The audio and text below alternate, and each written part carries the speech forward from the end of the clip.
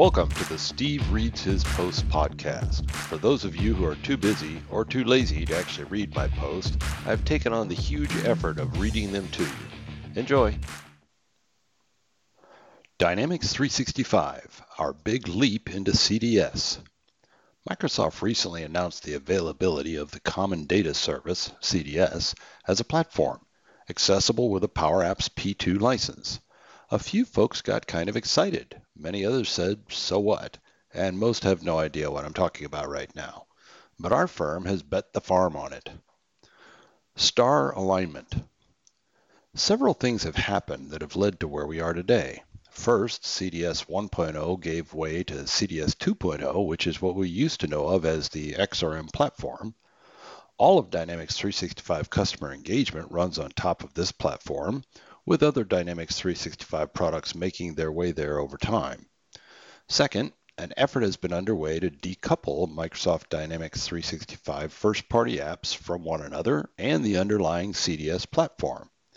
This would put them in the same position as third-party applications.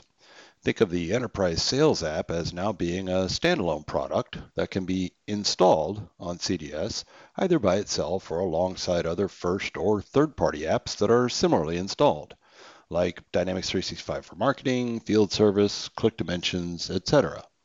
Or CDS can exist without any first-party apps. I covered some of this in my last post, so excuse the redundancy.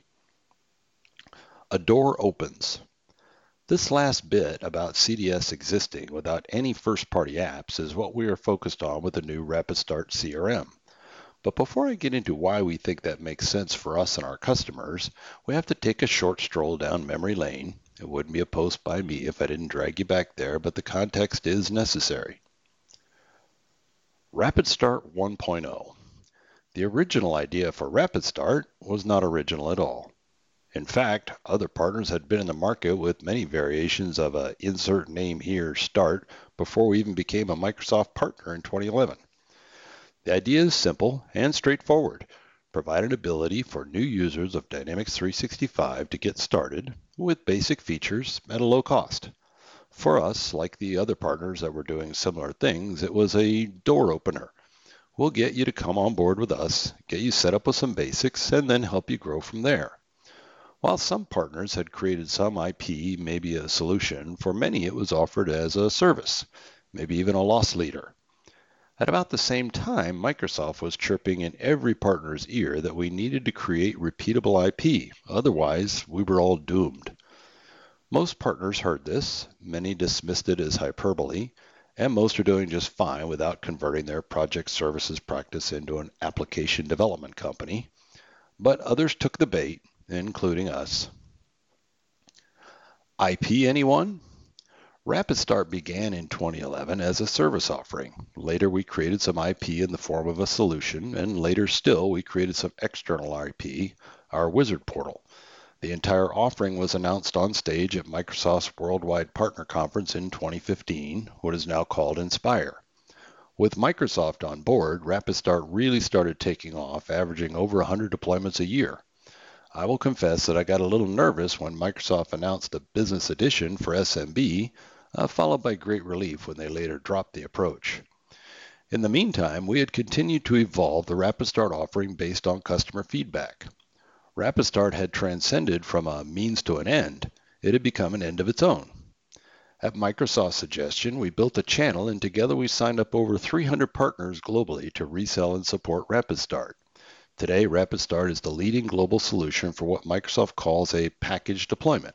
It is one of the few third-party apps to receive the Certified for Microsoft Dynamics designation, and it's available pretty much everywhere. Things were looking pretty good.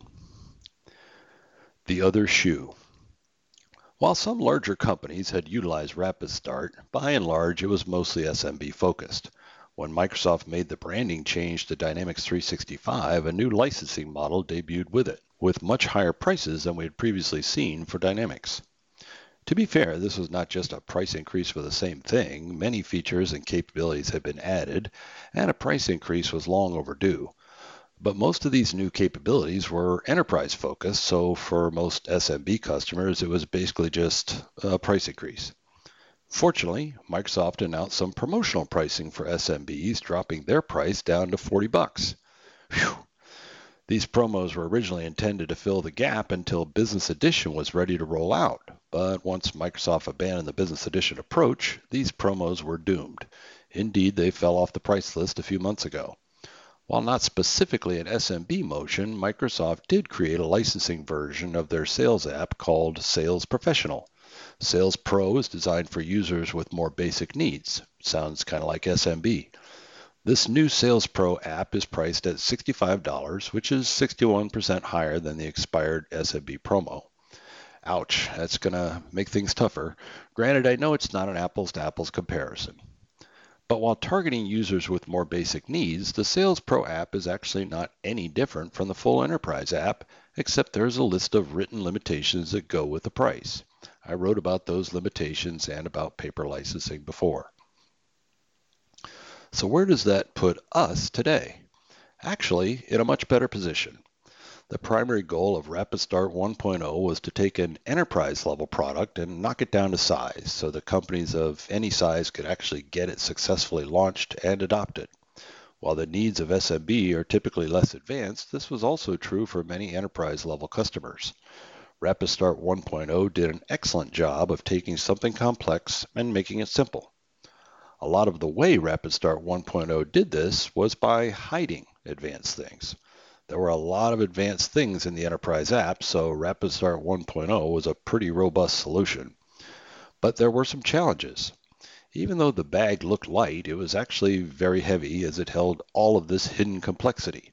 Also, customers were paying for all this hidden complexity that they neither needed or wanted. A platform license.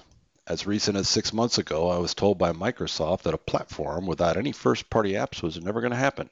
It appears they have revisited that stance.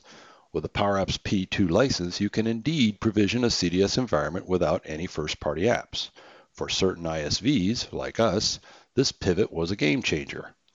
We have all no doubt heard a lot about PowerApps, mostly in the context of Canvas apps, but model-driven PowerApps was the new secret sauce for us. This allowed us to approach the problem we were solving for from the other side. Instead of starting with a mountain and shaving it down to a hill, we started with a bump and built our own hill. RapidStart 2.0. The new RapidStart CRM is a simple-to-use CRM solution built on top of CDS without any first-party apps. The original goal remains unchanged: provide an ability for new users of Dynamics 365 to get started with basic features at a low cost. Like RapidStart 1.0, we expect that many customers who launch with RapidStart, particularly larger customers, will graduate to the first-party apps.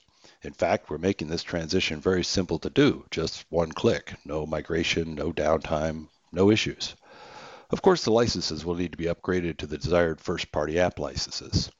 Also, like RapidStart 1.0, we expect many customers to be perfectly served by RapidStart CRM, particularly smaller customers who will continue using it indefinitely. So I have a lot more to tell you about RapidStart CRM in future posts, including our industry-specific Rapid Starts.